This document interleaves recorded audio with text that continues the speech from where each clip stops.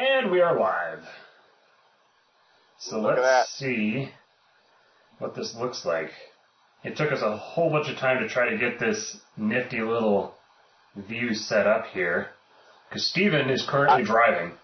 I mean, I, for one, think that it looks incredible. So I'm trying to see if it shows up on YouTube the same way that it does for us. Yeah, that looks pretty slick. I mean, it's not perfect, but yeah, I mean, it could definitely be bigger. Yeah, it could certainly stand to be bigger. So really, what we need to do is we need to make me. Somehow, I need to get myself zoomed in so I fill up the whole screen. But right now, I don't care that much. We're half an hour late. It's fantastic. That's why I was late. Killer. That's why I was late. I was getting all that set up. Yeah, thanks. If you don't think that I can recognize, see, you're such an LA guy. I recognize orange and teal lighting setup. Well, it's not supposed to be teal. It's supposed to be like tangerine and violet. Yeah, no, that's for sure what it is. But like, I just wonder sometimes how immersed, how in your DNA lighting is, because like that's like a Hollywood thing, the teal and orange. Yeah. So I don't even know if people like know about that, or if you're in California, if you just exist in that. I did a kind of like a crash course on lighting and stuff to try to get my stuff set up a few weeks ago. So nice. Then I went and kind of planned it all out and everything. So what's up to people who are watching so far? We're as we are wont to do, we're very casual about. We start this out. We're just going to kind of chit chat a little bit, let a few people get in here, and then we'll get started. Yeah. But you would not believe if you saw the way that my studio in here looks right now. It looks like a frickin' hurricane hit it. There is stuff absolutely everywhere. Yeah, but as long as it's not in the frame, then that's all good. It looks like a disaster everywhere that's not in frame. Right. Okay, so let me grab this this stream real quick, and I'll throw it on Facebook so we can get a few people in and get ourselves going. So Steven is driving right now, but Ecamm Live is so cool that we can actually stream like this with him, and he even gave me his little image to throw up, so you guys don't just see like a black screen. Okay. I couldn't be happier. Live now. We are super professional. We are super professional. Okay. When would be a good time for this charming anecdote that I have? Because I really think that it's gonna give people a lot of hope. You talking the AOC anecdote? Yeah, it's just that I think in a time where everyone, I really saw a lot of just a beacon of light, and it comes from the craziest places. Normally, that AOC's Twitter account would give me hope for the future, but it did. Should I just stampede through this charming anecdote I have? Yeah, give it to us. Okay. So if I may use the parlance of the internet children, I would say that what I'm about to get into is a major league white pill for everybody. So I went. I saw that AOC had posted on Twitter, and basically, she was calling for the investigation of anyone who was getting in the way of citizens trading any particular stock on the stock market in any kind of free way. And I couldn't agree more. And who the other person who couldn't agree more was a guy named Ted Cruz. And so Ted Cruz retweeted her and said, I agree, and just pointed to her tweet. And it was very simple, just quote tweeted her, whatever. And that's good enough, really. But AOC responded, and it was just very touching, what she was able to bring to the table. She said that our country is very divided, but let this be a beacon of hope that people, even though they have differences, can work together across party lines. And even though people have disagreements, it's time that we stood up for the American citizens and help them fight the corrupt stock market. Well, you know what though? I want to make sure that I get it right. Yeah, why don't you quote her? Yeah, I mean, she really is a poet. I don't know what her degree is. So, okay, I just pulled it up here.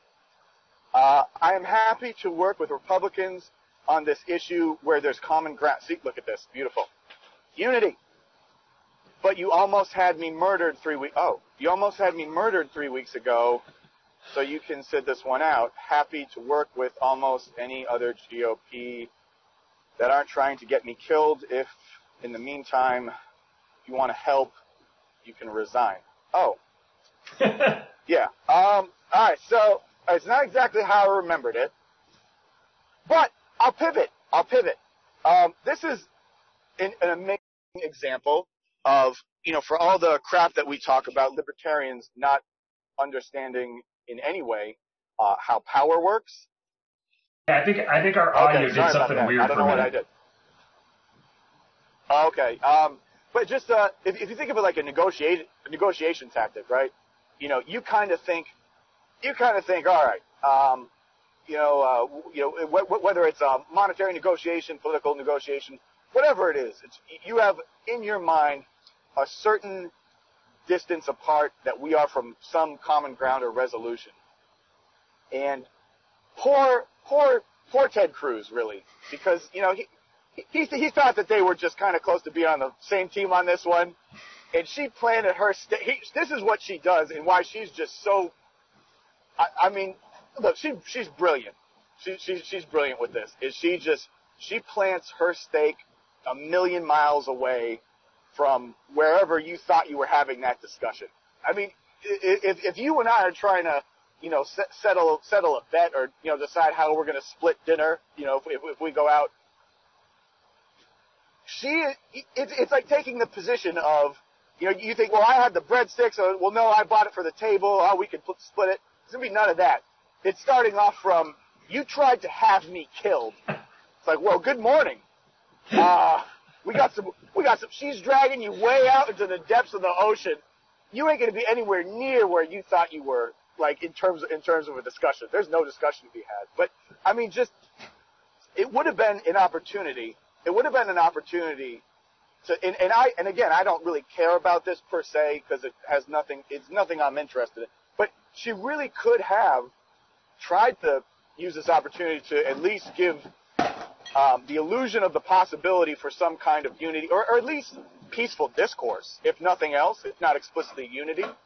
But, man, she did not let an opportunity go by that she could acquire more power. And she did it. And, it really contrasts, kind of just lurking. I lurk on Facebook.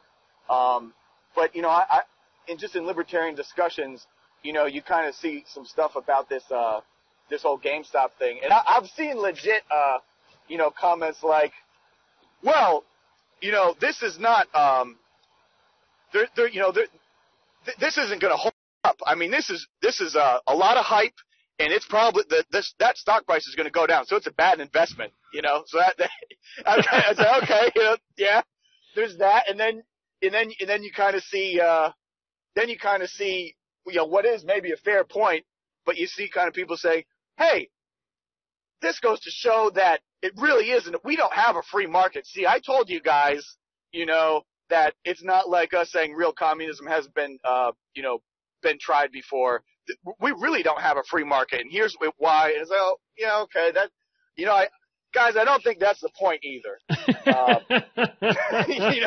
don't know. And it just goes to like a broader point. And I don't know how many people are like listening or whatever right now, but rapidly, over the course of the year, certainly, like since the lockdowns and then every little step after that, the people that I thought that I used to kind of go to for, just to hear their thoughts or whatever, that list is getting smaller and smaller and smaller and smaller and smaller.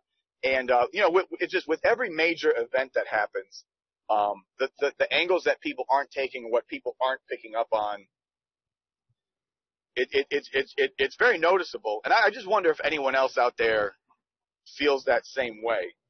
That's actually a kind of a thing specifically I was wanting to address when we talked tonight, because, well, okay, let's stick to the game stonks thing here for a minute, and then that'll be a good segue into a next topic. Just as with this GameStop thing, that the people's responses to it, I resonate strongly with what you're saying here. That it seems like nobody, when we say nobody, like nobody of consequence seems to really get the import of what's happening here. That this isn't just commentary on the state of the free market or whatever. This is, and it's not. You've all the conservative Inc. guys, Ben Shapiro's and whatever, who are like, oh, this is actually bad because people's retirement funds and yada yada yada. Just completely missing the magnitude of what we're seeing happen right now, which is the plebs, the peons, the little guys actually figured out a way to seriously get one over on the system. And they went straight to the heart of the system. They went to the money. There was someone laid out like the potential, the potential trajectory here, which is that basically these guys can, with what they've accomplished here, they could potentially bankrupt a hedge fund and force that hedge fund to basically be bailed out by a bank. But then if this continues, that bank could go bankrupt, which would then force it to be bailed out by an even bigger bank, which could itself go bankrupt. Like, that's the potential trajectory here, that they could have created a completely unmanageable beast that would eventually end in the Fed having to step in to stop a bunch of guys on Reddit. And part of this is the internet is a force multiplier that is rapidly, we're living in this crazy change in time. And these guys on Reddit, who this is not the first time these Reddit guys have pulled off something like this. I remember a couple of years back, the Shia LaBeouf flag, "He will not divide us."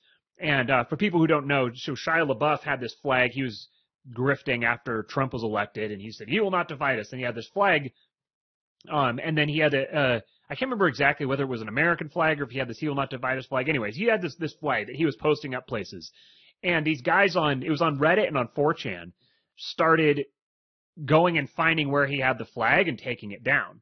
And he was losing his mind. He was getting just irate, trying to keep this flag away from these guys. And finally, they kept getting it like in crazier and crazier places, and they would still find it.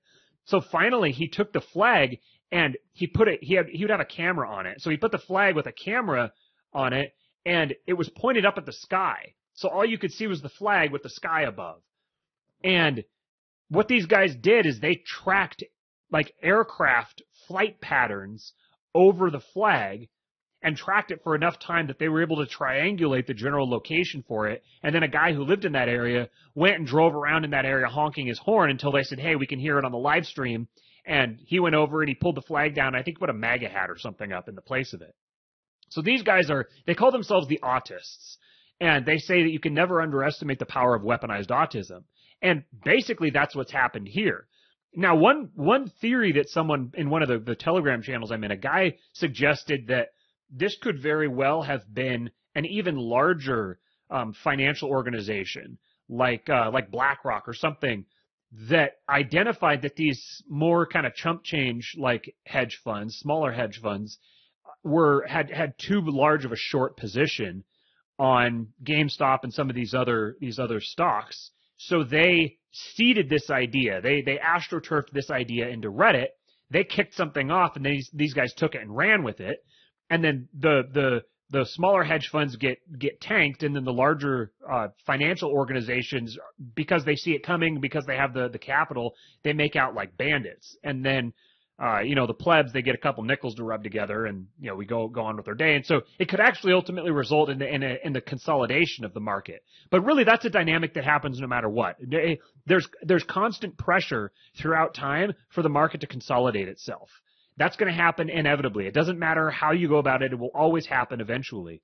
The significance of this moment here is that it's forcing the financial organizations, the financial heart of America to reveal itself for what it really is.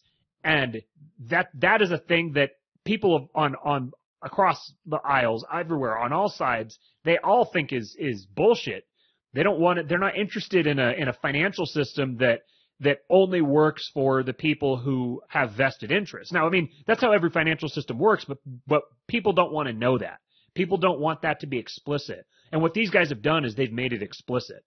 So now people are seeing very clearly that, so right now, a Democrat administration that took power talking about, the little guy and whatever, like doing their typical social justice bullshit.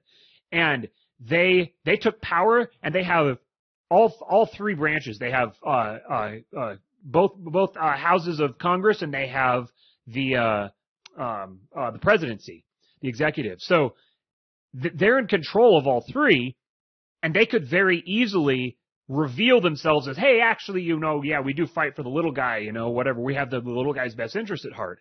But they're not gonna. There's no way they're gonna, because the Democrats are the party of Wall Street. They're the party of Wall Street pretending not to be. And at this point, they're stuck in a lose-lose situation. They either have to abandon their Wall Street donors, which is never going to happen, because it also affects them personally financially. You just saw like that Nancy Pelosi apparently bought like $1 million. Either her or her husband bought like $1 million in call options or something for Tesla just before Joe Biden rolled out a Green New Deal plan, and Tesla's stock shot up even more. So, I mean, it's just open insider trading, and nobody's going to do anything about it because it's Nancy Pelosi. So anyway, this is the situation here now where they're caught between this decision where they have to either abandon their Wall Street buddies, which they won't do, or they have to reveal that they're the party of Wall Street, and they're going to act in favor of protecting Wall Street and protecting Wall Street's interests. And even more, people have realized that Robinhood created their market share, pretending that they're that they're in it for the little guys. We're going to help the little guy learn how to trade. We're going to create a platform where even the little guy can invest. And now we're finding out that they're basically, I think it's like Citadel or something, one of the major financial organizations that they are basically a front for. And now now Robinhood is like stopping trades on GameStop. And I saw something too. I haven't really been on the internet recently, but been really busy the last couple of days. But I saw what was it? It said something about how Robinhood is now talking about how they're going to have to start selling stocks for people to protect them or something like that. So basically, if someone has a large position on a specific stock, and that stock or a large what do you call it? They've got a large short position on a stock, and that stock is blowing up, then they'll actually basically they're going to start gaming the system explicitly. I don't even know how they're going to do it without it being obvious that that's what they're doing. But we're seeing there's this theme of the Great Awakening, and we're seeing another awakening. This is something that it doesn't matter whether you're on the left or on the right, or whether you're socialist or communist or libertarian or a MAGA guy or wherever. It doesn't matter who you are. When you see this type of thing happening, it red pills you. You see very clearly that the elites are completely corrupt, and they're actively gaming the system on their own for their own behalf, and against the little guy. So it's a beautiful thing to see more and more people getting red pilled like this. It's the exact same formula as what happened with the competition a couple of months ago, where the game isn't going in your favor, so you halt the proceedings and adjust things to work even more on your behalf. So I think it's a wonderful thing, because I want to see more and more people wake up to this. It's unfortunate that, yeah, there's going to be some people who are, quote unquote innocent. They're along for the ride and they're going to lose out. But bad things happen to people. And in the long run, this is going to be a very positive development. I mean, you're going to see the financial elites really crack down. And I bet you what you're going to see is the term financial terrorism is going to start becoming a meme. They're already talking about how that this is an expression of white supremacy. So the little guy trading with $3,000 in his stock portfolio and harming a hedge fund. So what is it? Bankrupting a hedge fund is white supremacy now. That's basically where we've arrived. And so there's another industry that's pantsing itself. The journalists are all, they have only one setting, which is everything that hurts the elites is white supremacy. So this thing is hurting the elites, so it must be white supremacy as well. So that was kind of my take on the whole game stonks thing. Did you have anything else you want to say about it? There's a lot there. When it comes to that Robinhood, I hadn't heard about them. I looked them up today and I saw their ad, and it's just a very just the worst person at a coffee shop was going to make like a video ad for basically a CI parts of the market. I just wonder if there's anything in this world that isn't just a fucking terrible CIA operation. Nope. But yeah. This podcast is a terrible CIA operation. Yeah, exactly. And again, and I don't even know. But even if you give them the benefit of the doubt that they really did start to get more, whatever their mission statement claimed to be, which I don't think that anybody really operates like that. But even if they did, they should have known the game that they're getting into. They should have known who they ultimately have to answer to, and like it's just the same thing. People are very content to profit off of getting into bed with these like terrible people, whether you think they're terrible or not, and then it comes time to like the check comes,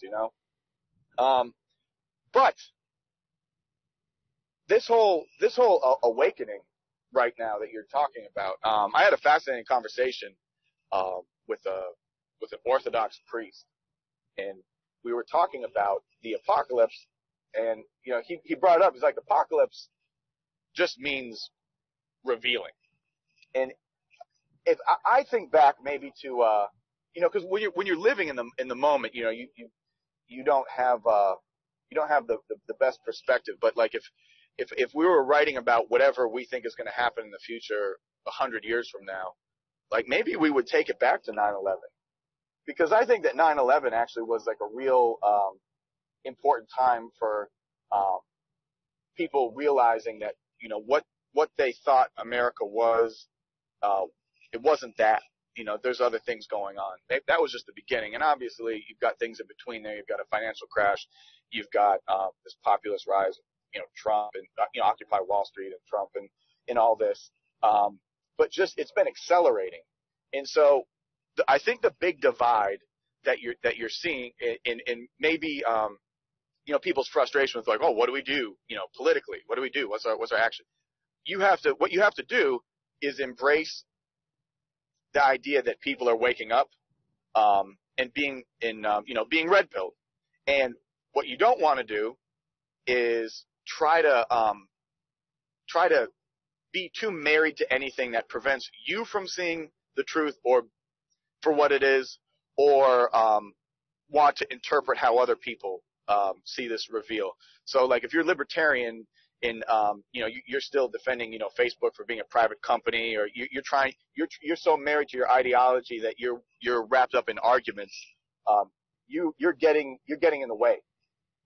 You just have to sort of shut up and be happy that things are being revealed for what they are. And if it challenged some of your ideals that you had previously, like I think for a lot of libertarians, the idea that all the problems were coming from not exactly the state, like use that more of an opportunity to evaluate your philosophy or, the world around you, and not necessarily, do the gymnastics to explain to people that, well, ultimately it really is the state. Okay, fine. Ultimately it's the state, whatever.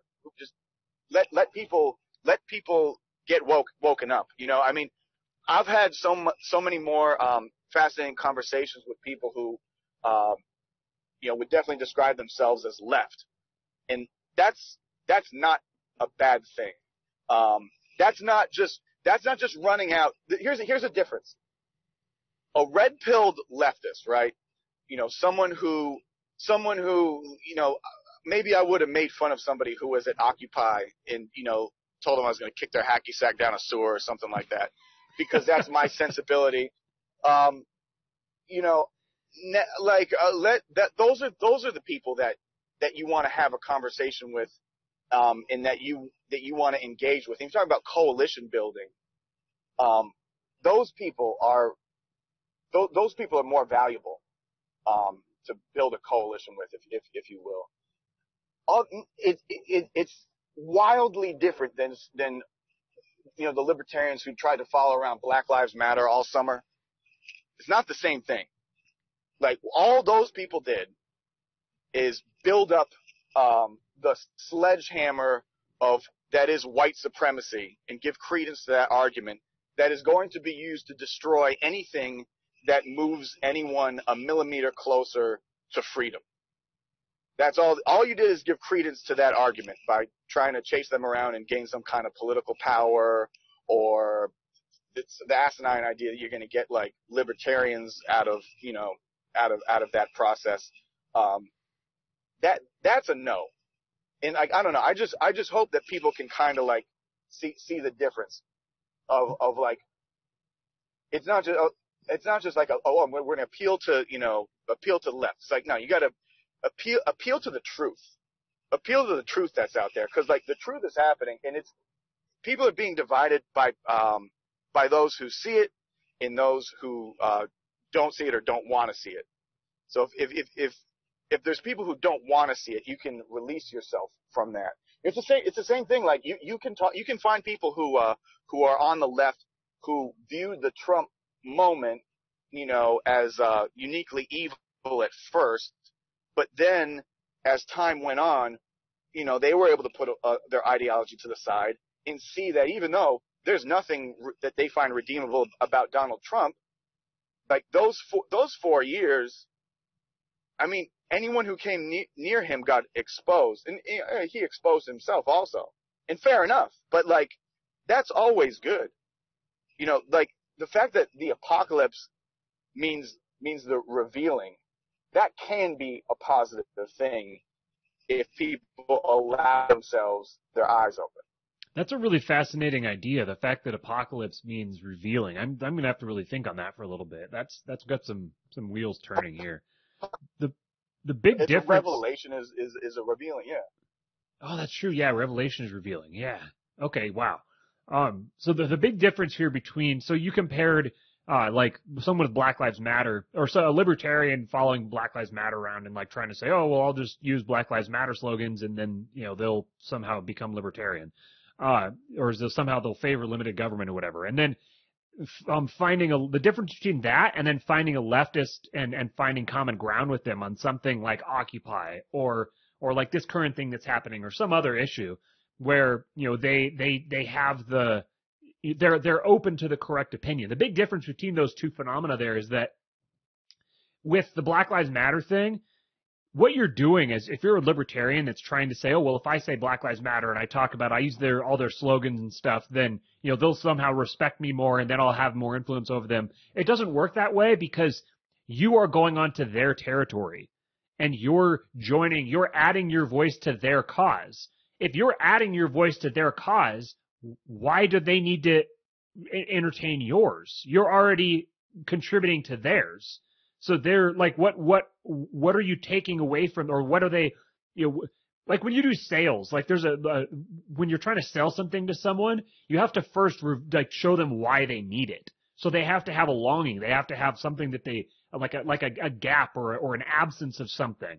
And you have to highlight that. And then there's this thing called like twisting the knife, where you emphasize it and then you really twist it and you really make them feel the pain of not having whatever the solution is that you're going to bring to them.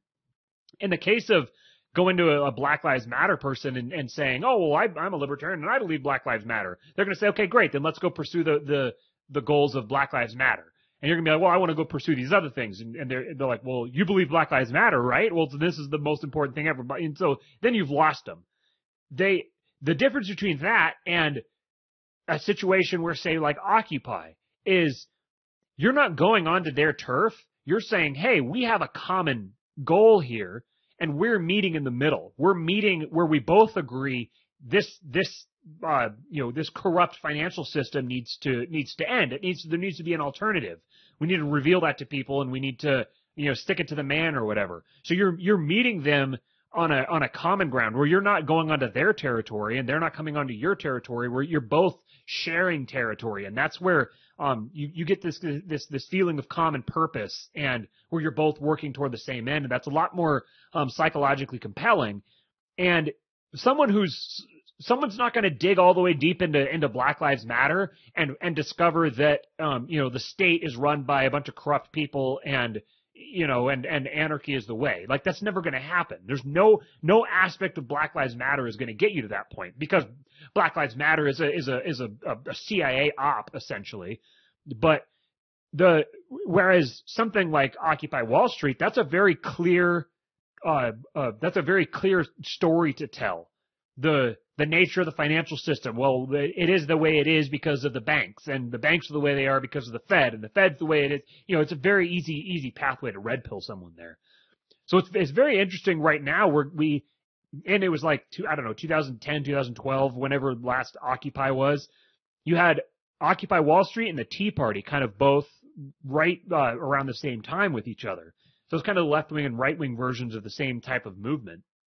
And then there's the really common meme where it shows the fat cat guy sitting in his high-rise apartment, and he has all the Occupy people out there, and he's on the phone, and he says, all right, time to introduce them to identity politics. And that's basically what happened. The left was focused on Occupy Wall Street, and they were getting a little too close to the target, so they introduced identity politics, and the rest was history. So what's going to be the new thing? So now that you've got the left and the right who both see eye to eye on this thing, and they're both recognizing, hey, there's this aspect of the system that's oppressive and totalitarian, and it's time for it to change. So what are they going to introduce now? Like, what's going to be the new the thing that takes the place of what identity politics was before? I don't really know. I don't have a clear idea necessarily. I just think it's an interesting thing to mull on. I mean, it would be crazy if there was some kind of virus that got loose that kept people from assembling. You might have to do you might have to make people stay in their houses. Yeah, anything that cut back on freedom of assembly whatsoever, and then if you could somehow introduce massive deplatforming of people and sort of make also information that's anyway truthful illegal, that would put a real dent in this. But as long as we don't have that to deal with, I think really these populist movements might be able to sort of unite. I am curious, and again, I don't know how many people are watching, but whenever they do watch this, presumably anyone who's paying any attention to us, it comes from loosely a world of libertarian thinking or whatever, and it is probably in that old graph, and it seems ancient now. The political quadrants or whatever, oh, yeah. Probably lower right, type for the most part. I would have to imagine. I just wonder if anyone out there finds themselves having conversations with people they didn't think that they normally would have. Because if you told me that, I just thought the Occupy people were just so annoying at the time, I think even Peter Schiff was out there, and he's just you guys are in the wrong place. He's it's DC, you know what I mean? Yeah, it's okay, sure, yeah, this financial system, but you need to go a step further. And of course that's all very true. But the fact that now I would run 1,000 miles an hour towards an Occupy person, over just a blue pill libertarian, even if they were in the bottomest of the right, that whole political quadrant now just everything seems so outdated. This does seem like the moment where, and oddly enough, it's usually libertarians who are talking about it. people are looking like, at their neighbor or side to side when they need to be like looking up. It's like, that's precisely what's happening right now. I don't think maybe it doesn't look how, a lot of like the talking head types, would present it. Like, it's not this moment of just like, oh yeah, praxeology, the state's evil. Like, yeah, it's not happening like that. It doesn't look exactly how you think it's going to look, but, that's kind of what seems to be happening. There's very much a move toward. Well, so it's very interesting the way that the libertarians are. It seems like libertarians are increasingly more and more becoming like en masse. They're becoming blue pilled, and you're getting the people who are like the red pilled ones are kind of like starting to separate themselves away. They're getting disenchanted and kind of like they're kind of where we are basically. And I think they're starting YouTube shows. My theory about why that dynamic why it seems like libertarians are prone to blue pilling is I think it's because libertarians have this idea like they finally happened upon the spring of all knowledge. They came upon were hacking their way through a jungle and they came out into a clearing and they found this spring of water there, and it's the fount of all knowledge that ever was and ever will be. And that's when they became a libertarian. And so now they've already found the key that unlocks the system, and they already have all the answers. And they haven't allowed themselves to continue the process of learning and constantly updating their ideological operating system. But I mean, for me, it's been, I can't help it. I keep running into questions that I don't have an answer to. And I have to go find the answer because I can't let it go. I'm autistic that way, I guess. But libertarians have this obsession with being the smartest person in the room and thinking that they've discovered all the answers. They've discovered it's actually the state that's evil. In case you didn't know, government is bad. And anything that ever happens that's bad is actually because of government. And the great irony of this is no one else on the planet gives more power and credence to the government than libertarians. Because ultimately what people are attracted to is power. And if you say in every single situation, in every single conversation, your answer is, this is happening because of the government. The government are the ones who are influencing all of this. The government are the great big baddies. Like when you dig down to the foundations of society, you find, everything is bad and corrupt because of the government at the bottom of it. What you're telling people is that the strongest, most powerful, strongest 800-pound gorilla in the room is the government. And because human beings are naturally inclined to power, you're going to make them lean even more into the government. Because the real issue isn't at the government level. The government isn't even like 5 layers from the bottom. There's so many more layers that are much deeper and much more influential and corrupt and powerful than the government. And that's part of the purpose of this podcast, why we're going to be doing all these live streams and stuff, is because we want to dig into precisely that subject. But I liked what your observation with the AOC Ted Cruz thing, because this is perfectly emblematic of the way that the left gets power in a way that the majority of the right, and then especially the modern libertarian, does not understand. And it's the reason why it's this lack of understanding of power, which is what renders libertarians and right-wingers at large perpetually neuters them. Because they don't understand that it's all about power. All that matters is power. Because if you it's almost admirable. What is the way that the left gets power? Yeah, just well, no, that, but also just the fact that like this, we sometimes talk about the psychology of a right person versus a left, and it's just the fact that it seems so totally off the radar of most libertarians or like a right-leaning person. It's almost like an admirable quality.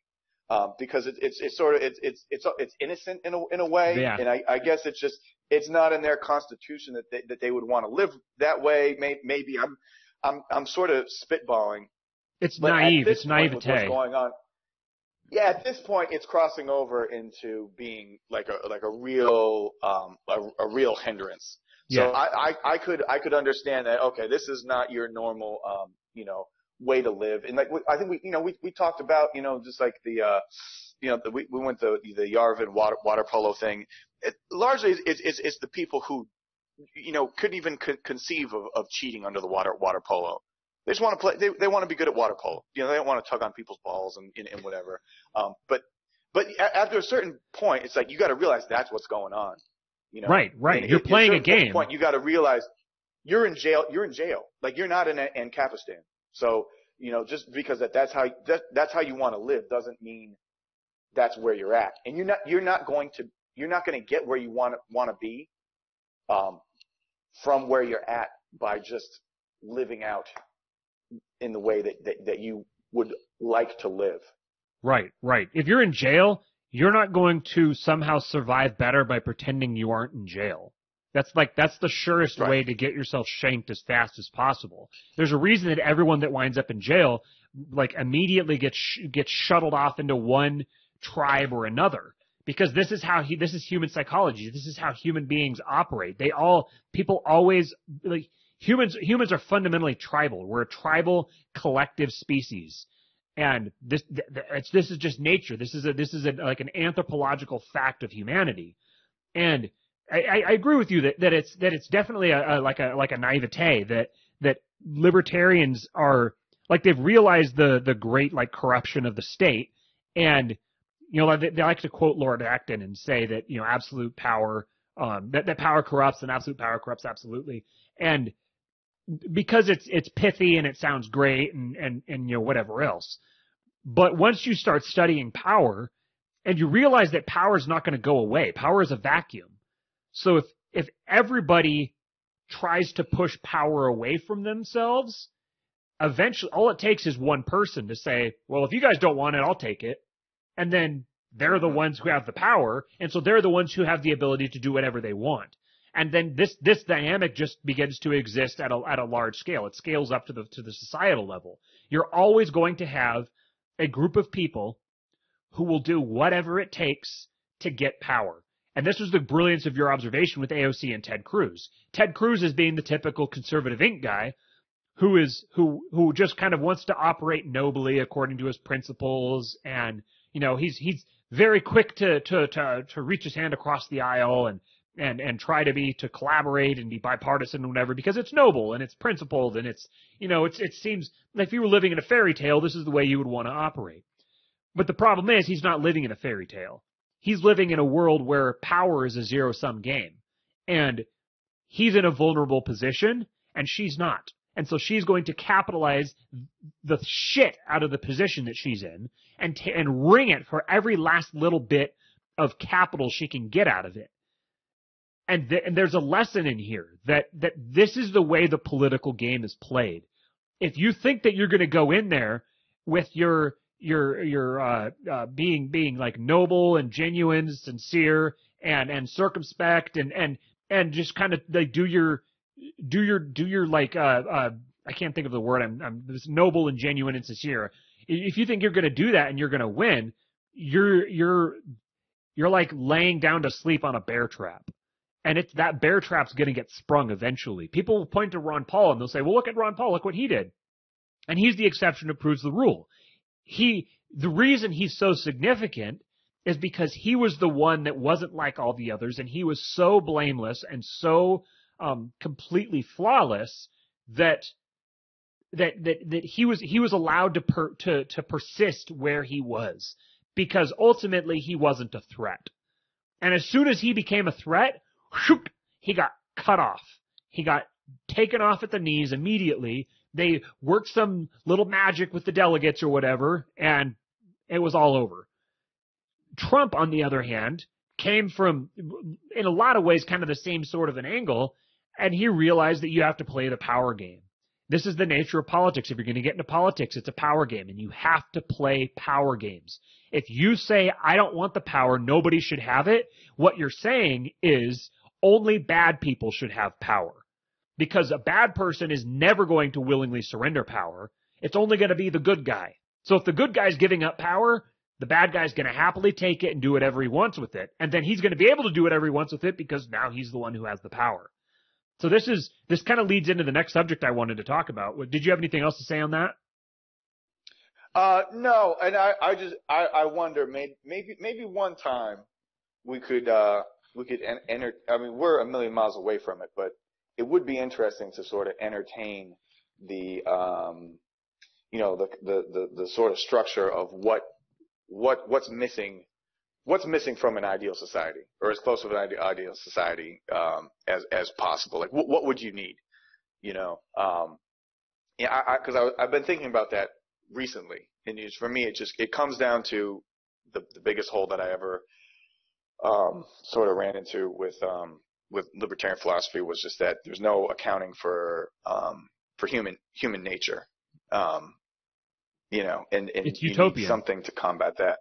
Yeah, and I think a lot of it with our country. So I think it comes down to character and like size of population. And I think the more that you limit, the more that you sort of ratchet up how you deal with those two, I think you get some leeway, with the other. But yeah, it just the idea of having 330 million people or whatever, not all necessarily oriented towards a particular good, or even different goods, but just, yeah, it seems like that is like a non-ideal setup.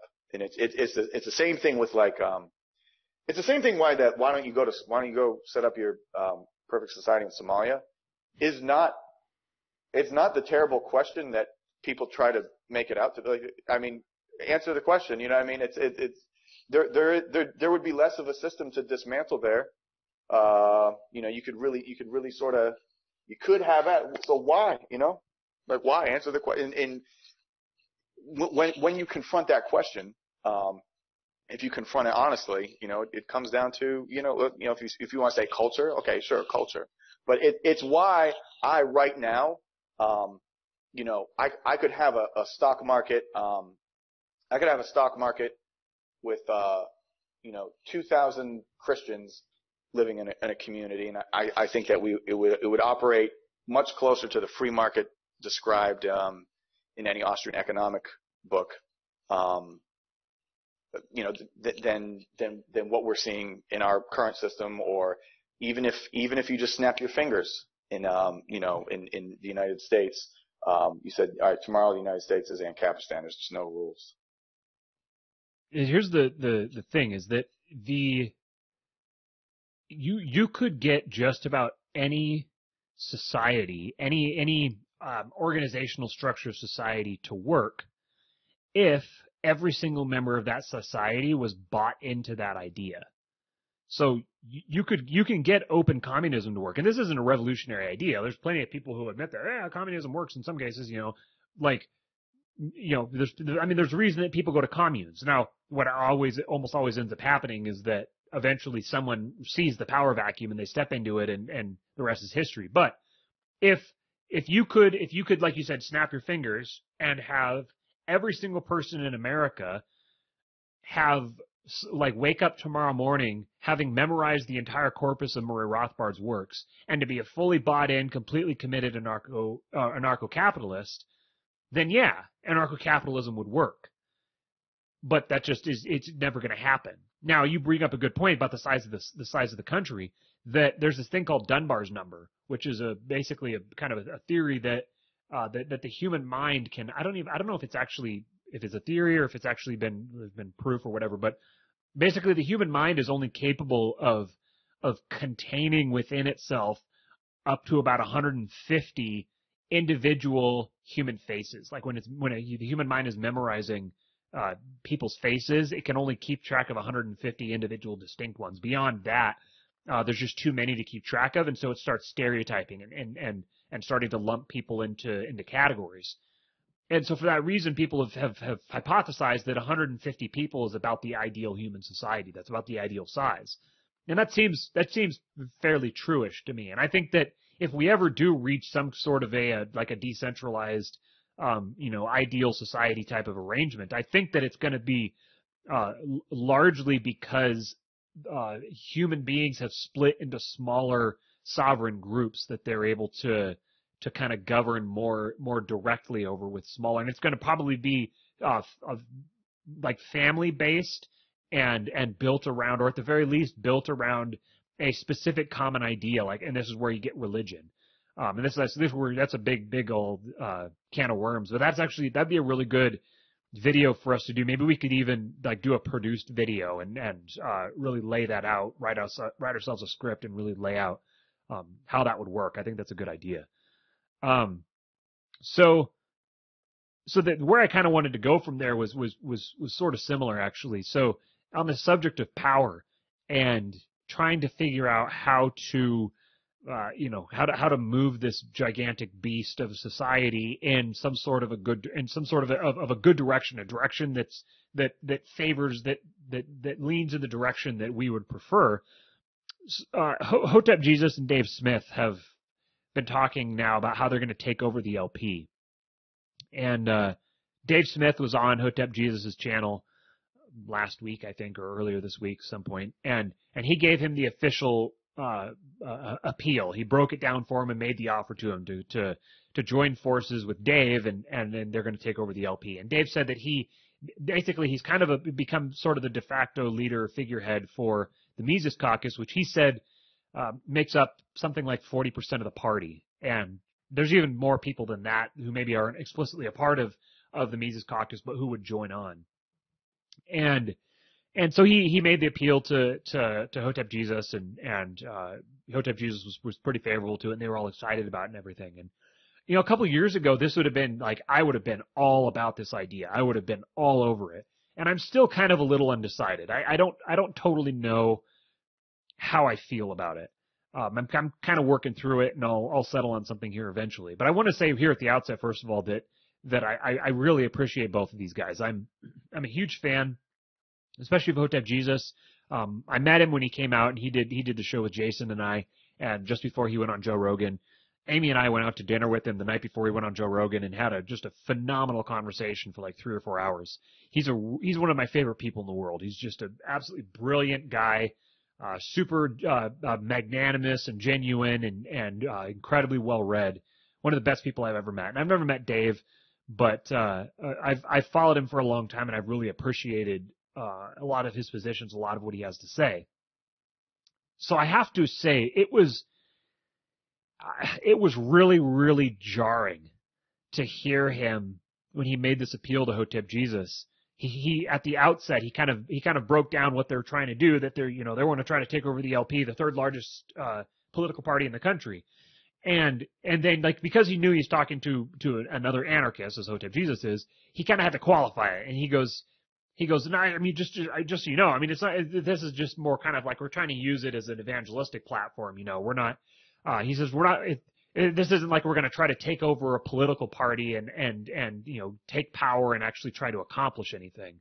We're just trying to do that. And I had to pause it and like play that back in my head. He literally said, it's not like we're going to try to take over a political party and take power and try to accomplish anything. And I'm like,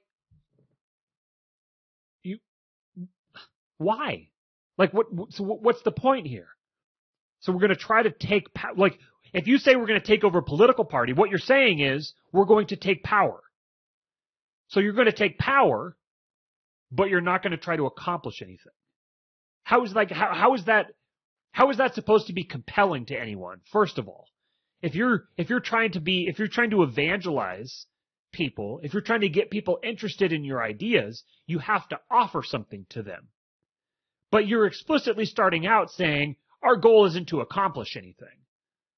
So then, how are you setting your bar so low? Are you just like, people are going to be so disenchanted with the other two parties that all we have to do is just present ourselves as an alternative and people come flocking over? Like, I don't understand the mentality here. If you're going to take power, then why not try to accomplish something? And this is just emblematic of the libertarian idea, which is in any circumstance, if there's something that you can do that would eliminate any sort of influence you have on people, make sure you do that right away. This is like the libertarian political approach in a nutshell.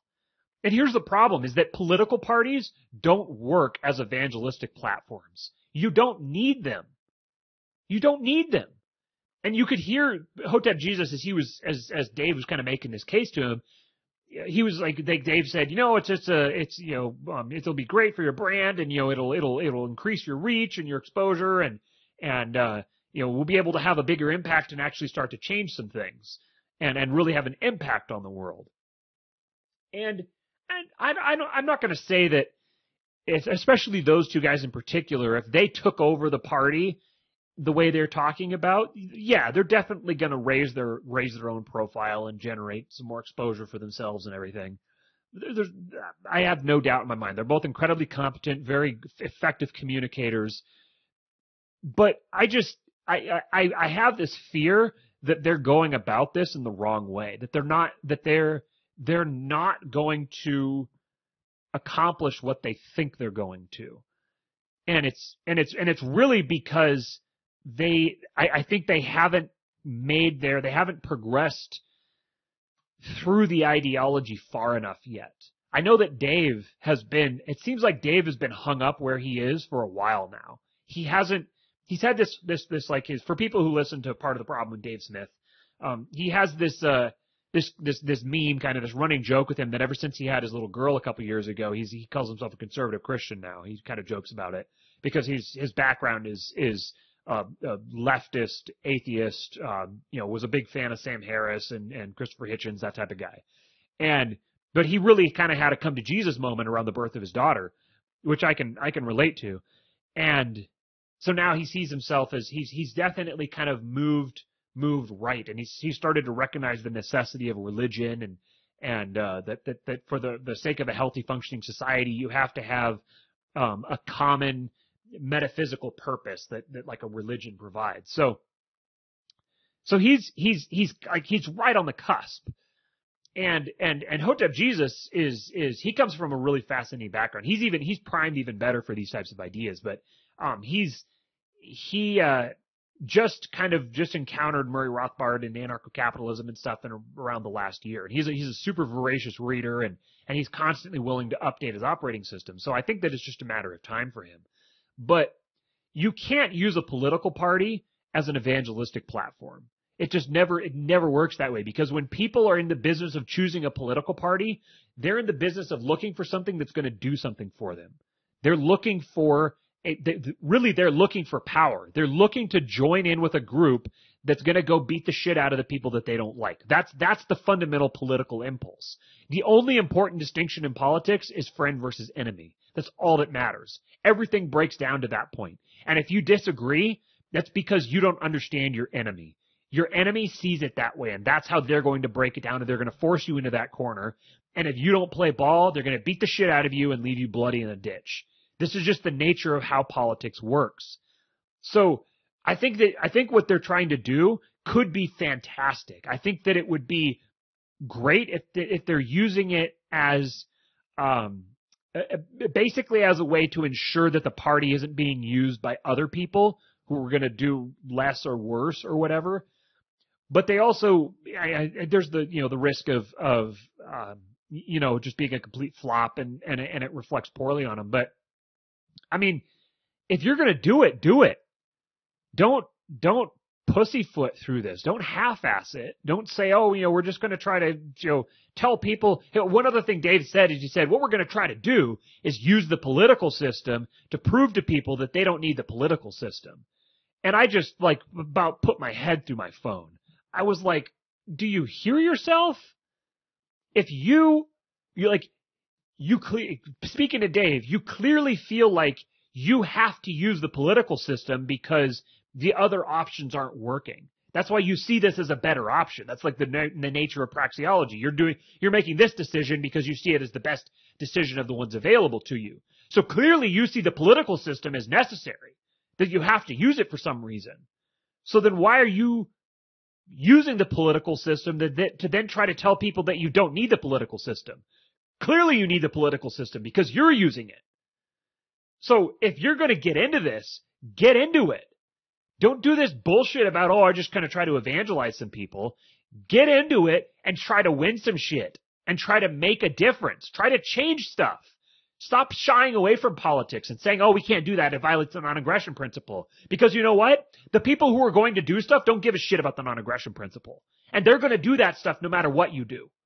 So to step away from power and say, no, nobody should hold power is functionally the same thing as saying only my enemies should hold power and only they should be free to do whatever the hell they want because I'm throwing the ring off the cliff into the lava. I'm not going to use it. Someone else is going to have to use it instead of me. And I'm just going to be a spectator on the sidelines. That's your position. If you think, hey, we're just going to use it as an evangelistic tool, but we're not actually going to accomplish anything with it. And I'm telling you, go accomplish something with it. Okay, rant over. I'm just here for the sake of, growing the show that we haven't really ever sort of formally announced as a show. Well, maybe we kind of did, but not really. I'm just here to say that Dave Smith dog whistles white supremacy and platforms white nationalists, and I challenge him to a debate on Lions of Liberty. What are you going to debate? That's a joke. I don't fucking know. I love Dave. But like it just seems the easiest way to get an audience is just if you call Dave an anti-Semite or a racist or something like that, you can get some attention. No, I mean, yeah, Dave's fucking awesome. And I had said for the longest time, annoyingly so, and anywhere I could get it in there, I said anywhere I thought that he would see it, you're the guy. I don't know if you know you're the guy or not, but you're the guy. If you're gonna have some, because because I haven't thought it all the way through either, but I feel somewhat similar, to you, where it's like, okay, I think I'm excited about this, but it doesn't seem like it's exactly right. It seems like we could optimize this somehow. It just doesn't seem like it's totally baked through the whole way. You have a political party that has the name of an ideology that as much as I don't know, we talk some pretty good crap about libertarianism and libertarians and whatever, but what comes down to it, it's all right, it's a pretty solid ideology for how things could work, if nothing else, even if there's no real road to get there, fine. Austrian economics, good. It's weird. It's I wonder if that political party didn't exist, would it be anyone's idea to start a political party, or are we just doing stuff with it because it's there and it has the name? You know what I mean? If it wasn't there, I don't know if that would be the route to go, but it does exist. So in one sense, and I'm just thinking this through as I say it, in one sense, if someone's going to take the reins of that thing, I would like it to be a guy like Dave, for sure. You know what I mean? Because at least you know that he's not really going to mess it up how others have been doing, to a large extent, right? He's not going to do any goofies. He's got some bass in his voice. That's why I said he's the guy. Because people would get behind him, and people are drawn to him, and he's got a charisma, and he's got a strength. He's I don't know if he really I don't know if he kind of wants to be the leader who doesn't really think he's a leader, but people think he's a leader, so he's oh, okay, I'll be a leader. But he's got that quality that people are magnetized to, and he's got that alpha thing that you need, and it's why some other names that people would throw around for someone who is going to either run or be the head of something in the way of a political party. It's just nah. You need an alpha dude in there.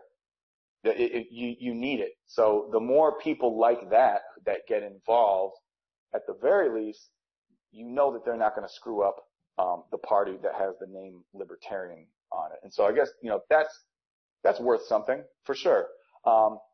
And I don't really know what it does in terms of getting more people to hear what they have to say, because if somehow it translates to getting them on television, or like whatever it is that like the people who don't quite have their eyes open but are not either married to a hatred of Trump or a love of whatever ideology, such that their eyes couldn't be opened, like those people who are just waiting to have their eyes open, waiting to be red-pilled, the more people that listen to Hotep Jesus, that listen to Dave Smith, that's good. So if whatever it is that they're doing lends itself to that, then that's great. I don't know if it does. But if they can get places where people can see them, like that, those are very good people for, to serve the purpose of getting more people's eyes opened, as long as that's what the goal is to move towards this, getting people on board for this reveal. And, I could realize, I felt for years that like Dave was on the verge of just like tipping over to not necessarily even like a post-libertarian moment, but like sort of that next level where, where he did recognize the importance of culture. Like that was just so major, he was way ahead of that conversation. And then I think that's something that got him in a lot of trouble, because you couldn't infer anything about culture without someone trying to bring up measuring skull sizes or anything like that. It was just, and he didn't relent off of it. He's like, no, culture's important. I don't want to turn on the Super Bowl and, with my family, see someone, like some lady like touching herself. I don't want that. It's not a preferred culture. And it was good. It was good to take that stand. It was very important. I couldn't agree more. I asked him cause I'm in his little private group thing or whatever, and he would do questions from the inner circle or whatever back when that existed, RIP. And one of them, I asked him, it's like, man, are you, cause this is like a place that I found myself in, with religion, but I was like, are you kind of starting to see the value of religion? It seems that, are a lot of the people that you look to are religious? Where are you at? Just, curious if you're comfortable answering.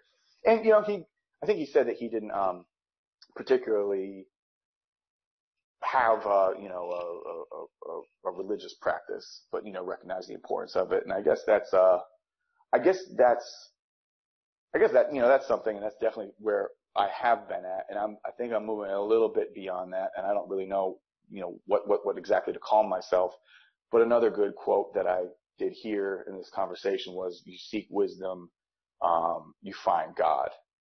And, I don't know. I think that's that's a good mark of anyone who is part of this, awakening. Whether it ultimately becomes a religious practice or not, there's something there, and kind of viewing God as, a mosaic of truth and virtue and wisdom. And, I think that there's something there that we're all sort of feeling like we need to be on the verge of. It seemed like, Dave at least recognized that too. So, as far as anything with those two, I'm all for anything that gets more people listening to them. And, I would definitely like to see, some kind of plan for whatever it is. And like you said, it's just if you're whatever it is that you're going to do, is do it.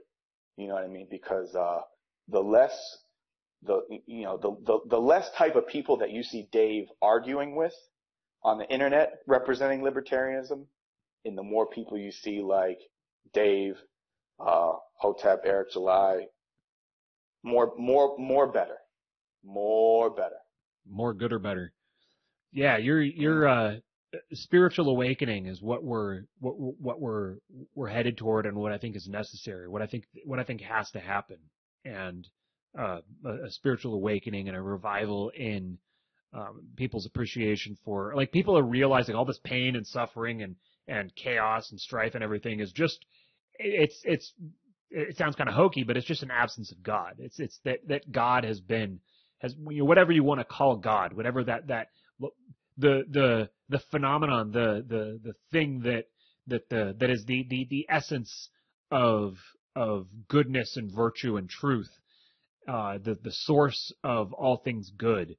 What people call it God, you can call it whatever you want, but that's the thing that society is missing, and it's recognizing that, it's feeling the pain of that absence, and that's what's starting to awaken people. That's what's starting to kind of change people's hearts and kind of realign people's consciousness. But yeah, I love Dave. I've a guy in the chat here, Magoo82. He said that he's not going to lie. Dave got me going down this path, and Dave had a huge impact on me as well. He beat me to this whole game, and it was, I first encountered Tom Woods and then Jason Stapleton and then Dave Smith, and that was kind of my progression. And I owe a lot to him, and a lot of my if I criticize him or if I seem like I'm being hard on him or harsh toward him or something like that, it's because I want to see more out of him. I don't want him to hold himself back. I think that there's another level deeper that he can go, and I think that he needs he needs to see that. He needs to see recognize that he hasn't arrived, that there's more to this philosophy that he can get into. And I guess to elaborate a little more on my concern with this is that I've said in the past that people haven't rejected libertarianism because they don't know what it is. People rejected libertarianism because they do know what it is. So it's not that people need, it's not that this just, we need to get this message in front of more people and then they'll like it. You have to have a message to market match. You have to have a message that's going to appeal to people. And the libertarian message explicitly doesn't appeal to people except for the people who it already appeals to. So by putting it out in front of more people, you're not going to convert libertarians by going and making libertarian stump speeches for a political party. That doesn't convert people. That just preaches to the choir. That just gets the people who are already interested in that way. You have to offer someone something they don't currently have. And right now, the government offers something to people. For all we want to say to it, it offers something to people. At the very least, it has people believing that it offers something to them. And that's as good as offering something to them, to a point, until people realize it. And that's kind of what's happening now, is people are realizing that they aren't getting what they're paying for. But to then go and say, hey, here's the libertarian utopia, you're skipping too many steps. You're describing to them the end result of applying the solution, but you aren't actually presenting a solution. The solution is whatever gets us to the libertarian society, but it's not acting like a libertarian. It's not saying, let's just abolish the government, because it's just, you don't appreciate the magnitude of the forces that you're up against. Ultimately, if you want to replace the government, you have to think about it like an engineering problem. You have to realize that that the government is a service provider that's bad at its job. So that what you do with it is you don't just get rid of it, you get a better service provider. You provide better options. So you're not really going to do that through the political realm. That's just, you can't. Like the nature of politics, it will always tend toward worse options, unless you approach politics in a certain specific way. And if you start describing that, you get kicked off of YouTube. But so you have to approach politics like it's an all-out war, like it's an open battle for power. And if you approach it that way, if you're Machiavellian about it, you can accomplish some stuff. If you don't, then you'll just be a blip on the radar. Ultimately, if we're gonna replace the government with something, it's gonna happen from an engineering perspective, where people take this, they just start solving one little problem at a time, chip off one little slice of the government and say, all right, I'm going to replace this with my own service of some type. Ultimately, you're going to reach a point where the government's just going to crush any alternatives to itself as you get it more and more back into a corner. But that's kind of the inevitable thing. That's what has to happen. We have to get to that point where the government has just revealed itself to be so incompetent and so awful and so abusive and tyrannical and totalitarian that people finally completely turn against it. But right now, people aren't ready for that message. People aren't ready for no government right now. People are ready for better government. People are ready for competent government. And a lot of libertarians are going to scoff at that and say, oh, there's no such thing. And you're wrong. There is such a thing as competent government. It's just we haven't realized it yet. There's, the government, it can be privatized, can be not privatized, whatever. But if you have the choice between government that is 100% bad and government that's 90% bad, and those are your only two choices, then take the government that's 90% bad and keep moving forward. We're not trying to solve the game. We're not trying to end it all in one day. We're trying to make things a little bit better at a time. But ultimately, if you're going to enter the political realm, if you're going to stumble your way into quote unquote democracy, then you have to play by the rules of that game. And the rules of that game are, if you come in there saying end the Fed and I'm anti-Fed and anti-war, come vote for me, like you're dead in the water. That message is never going to fly. You're never going to get any traction, and you're gonna waste a great opportunity. You have to be more solutions oriented than that. And do you know the problem that you're up against? Really, I heard it said to my face, pretty much perfectly. But like, what you're up against, and this is someone that I was talking to who is very intelligent, successful, probably more politically left in like culturally and like sensibility. It's sort of a hybrid, definitely not like a prudish right wing person at all, but definitely also into guns and farming and the whole thing. But smart cookie. And so she says to me, I know a little bit about libertarianism. In like, I get it. And like, it sounds good. Like, I see where they're coming from, but every time I meet one, I can't figure out how they get their shoes on in the morning. Is that not perfect? Isn't that the best thing? Like, I was speechless when she said, I was like, yeah, that's exactly it. That's it. Yep. And so that's someone who's like way above average intelligence. You know what I mean? So it's just like, in terms of like a broad appeal, let me just spitball this, right? What if Dave was like, where's the Free State Project? New Hampshire. This is purely hypothetical, just whatever. I'm running for governor of New Hampshire.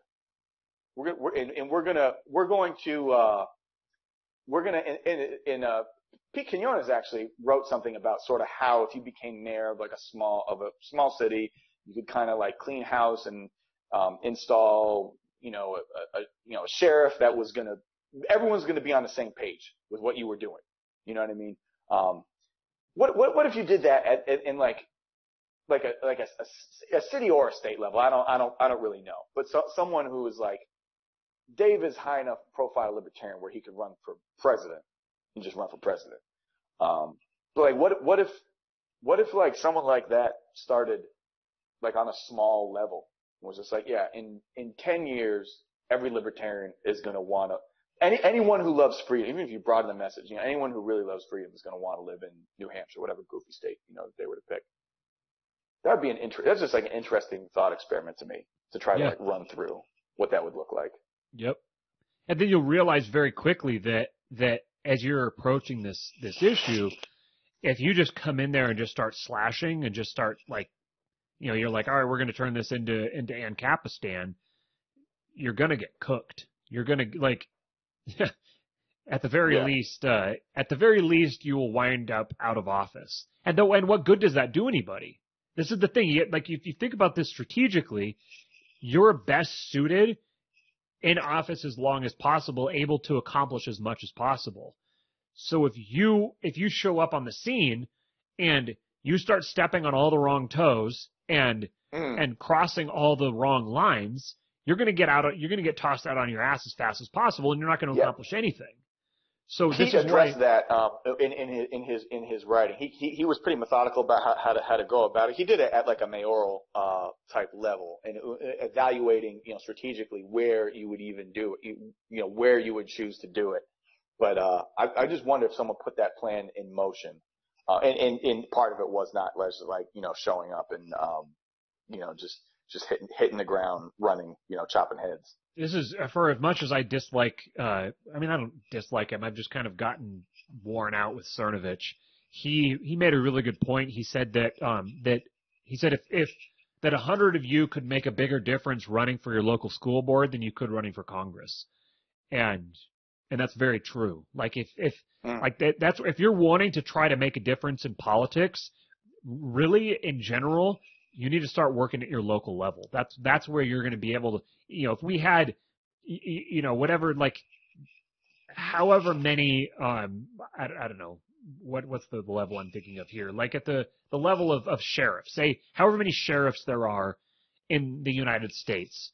I have absolutely not the foggiest idea how many. Changed everything. But if you had that many, if you took all those sheriffs and you converted them all to libertarians, like you replaced all of them with libertarians, that would make a bigger difference than like a libertarian becoming president.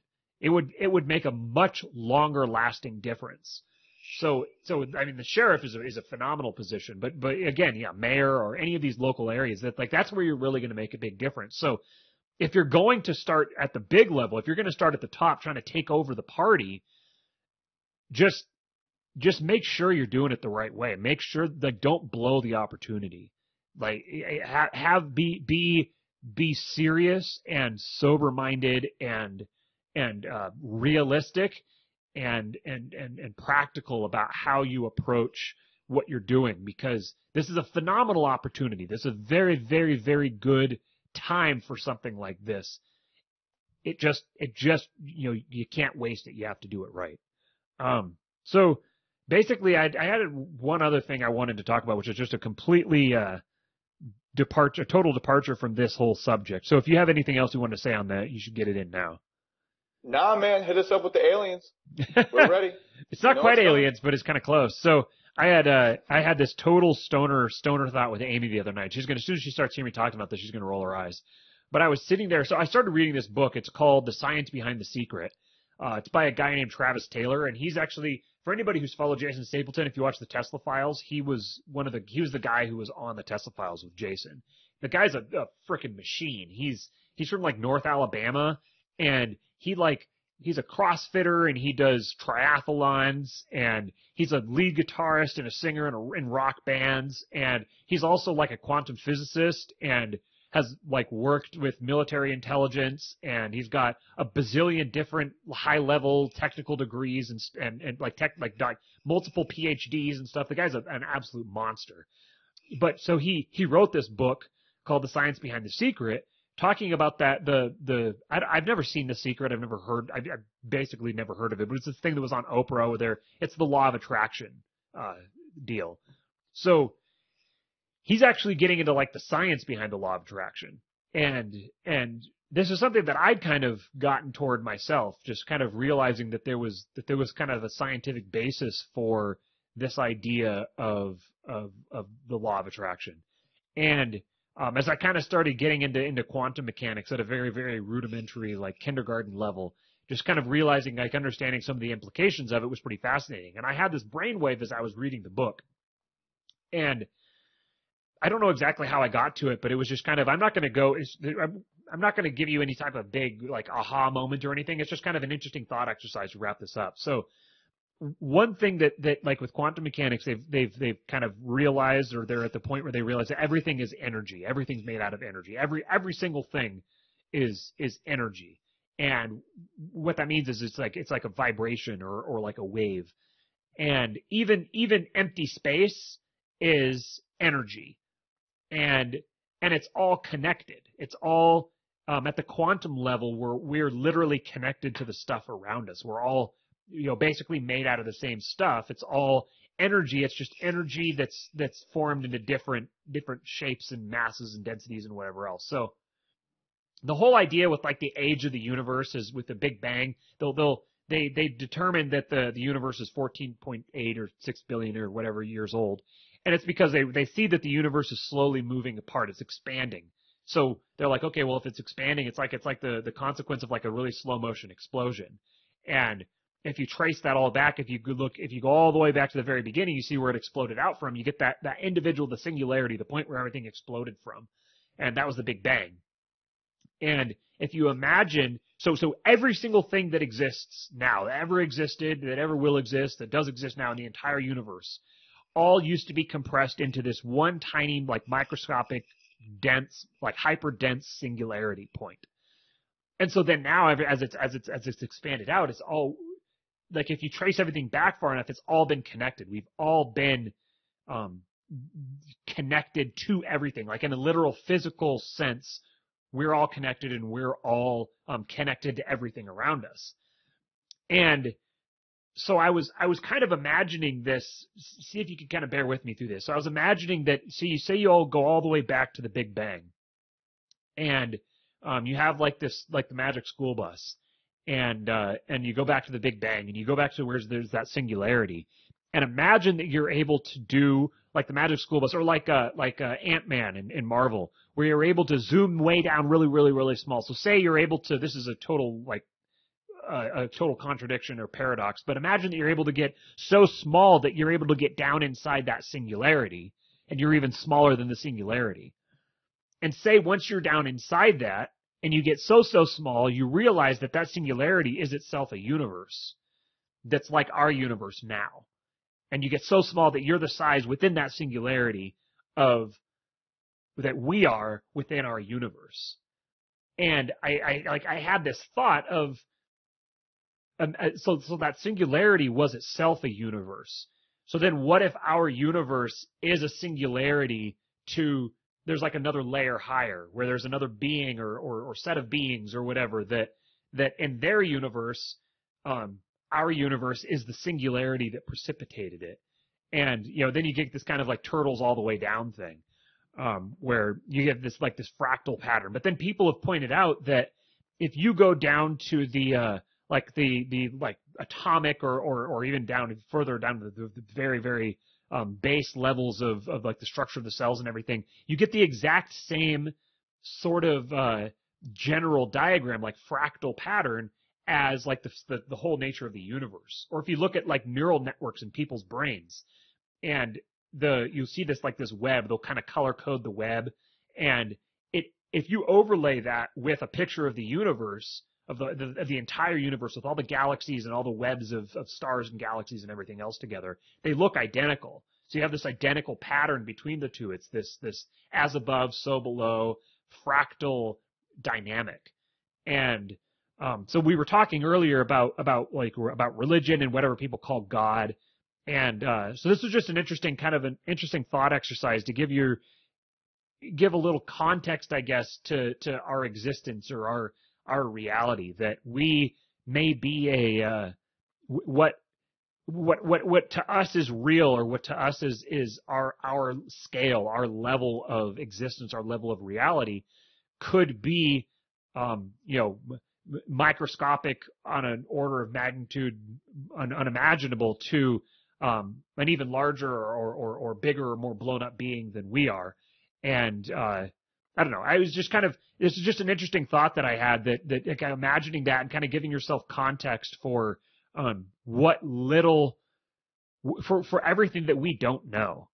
Like that type of thing is completely, obviously, it's like completely hypothetical, completely or theoretical, and it's kind of unknowable. Like it's like if that sort of dynamic or anything similar to that was true, there's kind of no way that we would ever know that. But it could be true, and it could affect us just the same. So I like to think about this kind of thing because it gives me context for how, for on one hand, how insignificant and meaningless me and my life are. But then I still have myself. I still have my life, even though it's completely and utterly meaningless. So that there is pretty meaningful. Like, it doesn't mean anything, but I have it anyways, and I'm going to live this life anyways. So that's pretty meaningful. So it's kind of like you strip everything down and you're like, wow, there's no meaning at all. But I'm still here. Nothing matters, but check my watch. Yeah, I'm still here. Nothing seems like it's going anywhere. I guess I might as well get back to life. And that's where you find the meaning. You find the meaning in embracing each moment and recognizing that you're never necessarily going to have all the answers, but you have an entire lifetime to come up with them and to come up with as many answers as you can. And then who knows what's going to happen after this? Maybe after this, you at the end of this, when we reach the extinction of this universe, it'll we'll realize that there's another whole universe beyond us that we get to go experience, and who knows what that universe will be like. So, anyways, this is my stoner thought for the night, and hopefully people were able to track with that and thought there was at least something remotely interesting about that. So yeah, anyways, you have anything else? I can't believe that I unknowingly started a show with somebody who smokes marijuana and didn't know it. This might be the last one. I know. It's a shame. Yeah, I wasn't. Yeah, that's I wonder. Be interesting. If you're listening to this, please comment where you are when you're listening to this, because I just imagine someone just being at like some job that they hate, and you're just like, all right, cool. We talked about AOC, and then we made fun of libertarians, and we did this, did a little bit of that. All right, check it out. Universes, right? I'm just wondering, someone's getting bothered, by their boss, their very underqualified boss, and some poor bastard is there, just like, it's like 10:30. I already ate my lunch. I'm trying to track this conversation about everything being turtles, and you're just bothering me about nothing. I wonder where people are when they listen. Yeah. This is what I've noticed. The very beginning of what you were saying, you were talking about how, okay, so everything comes down to everything's energy, vibration. It just reminds me of I'm making some rules for life as we go here. And, rule number one, or like there's a postulate right now, but Alex Jones, on a long enough timeline is right about everything. That's one. 2, the hippie chick with all the crystals and whatever, that's always babbling about energy and vibrations. She will be proven correct over time by science. Marianne Williamson? Sure. Yeah, basically. Yeah, I agree. Yeah, but like her daughter or granddaughter, any hippie chick that like has ever cornered you at a party talking about how we're all connected for whatever her purpose was. Yeah, she's annoying as she is, she'll be proven right by like the Occupy people in many ways. They're proven right too. Annoying as they may have been at the time. But yeah. I got nothing particularly to add to that. I do think it's a fun thought exercise. And next time, not this time, but next time, I do kind of want to try to connect a little bit of that topic of like God. I noticed that religion answers fills a lot of holes in like libertarian philosophy. And I don't know where people are at with their own religious outlook, but yeah, looking at God beyond being like a man in the sky is sort of some I think would serve a lot of people really well, especially in the day and age that we're in. And I want to try to organize my thoughts on that and present kind of a clear case about, especially what we were talking about earlier, not on the show, but like what the kingdom of heaven actually might mean. So there's a little teaser for anyone who's into that part. And like always, we'll probably wait till the end to get into that. I think that's a great idea. That ultimately that's part and parcel with taking the king pill is realizing way out of here. that there must be a king, and that the king is inevitable, and it's better that we embrace that and work to facilitate it. Because what's interesting is that the deeper that you dig into science, the closer you get to religion, or to spirituality. And the deeper that you dig into spirituality, the closer you get to science. It's fascinating as you get into, as you get into the bits, as you dig down into the bits, you ultimately wind up with like particles and vice versa, and everything is kind of it's like, yeah, as you like you said earlier, that something about if you pursue wisdom, you find God. That's Yep. That's basically that's it. That's it in a nutshell. So, anyways, thanks for sticking with us through this here, folks. It's been fun. We've had a good time. I got to get down to my wife with her with the pukey baby in a recliner. Our son he likes to puke. He likes to throw up after he eats, and apparently it's just a thing that some babies have. Some babies they call them happy spitters. They spit up all the time, and it just kind of is what it is. So my poor wife is getting doused in it. So I'm gonna go down and help her out. So if you guys could have to listen to that stoner story. Oh, she already heard it. Okay. So yeah, anyways, if you guys could do us a favor, and if you could like and subscribe, like the video and subscribe, and then share the video, and make sure you turn on, this is on YouTube, so make sure you turn on notifications that you hear when we go live again in the future. I'm going to be able to stream again on Facebook here, I think February 7th or 8th or something like that. So then we'll try and stream on Facebook and YouTube at the same time. And woohoo! So anyways, folks, it has been real. Thanks for bearing with us, and we will see you guys next time. Peace.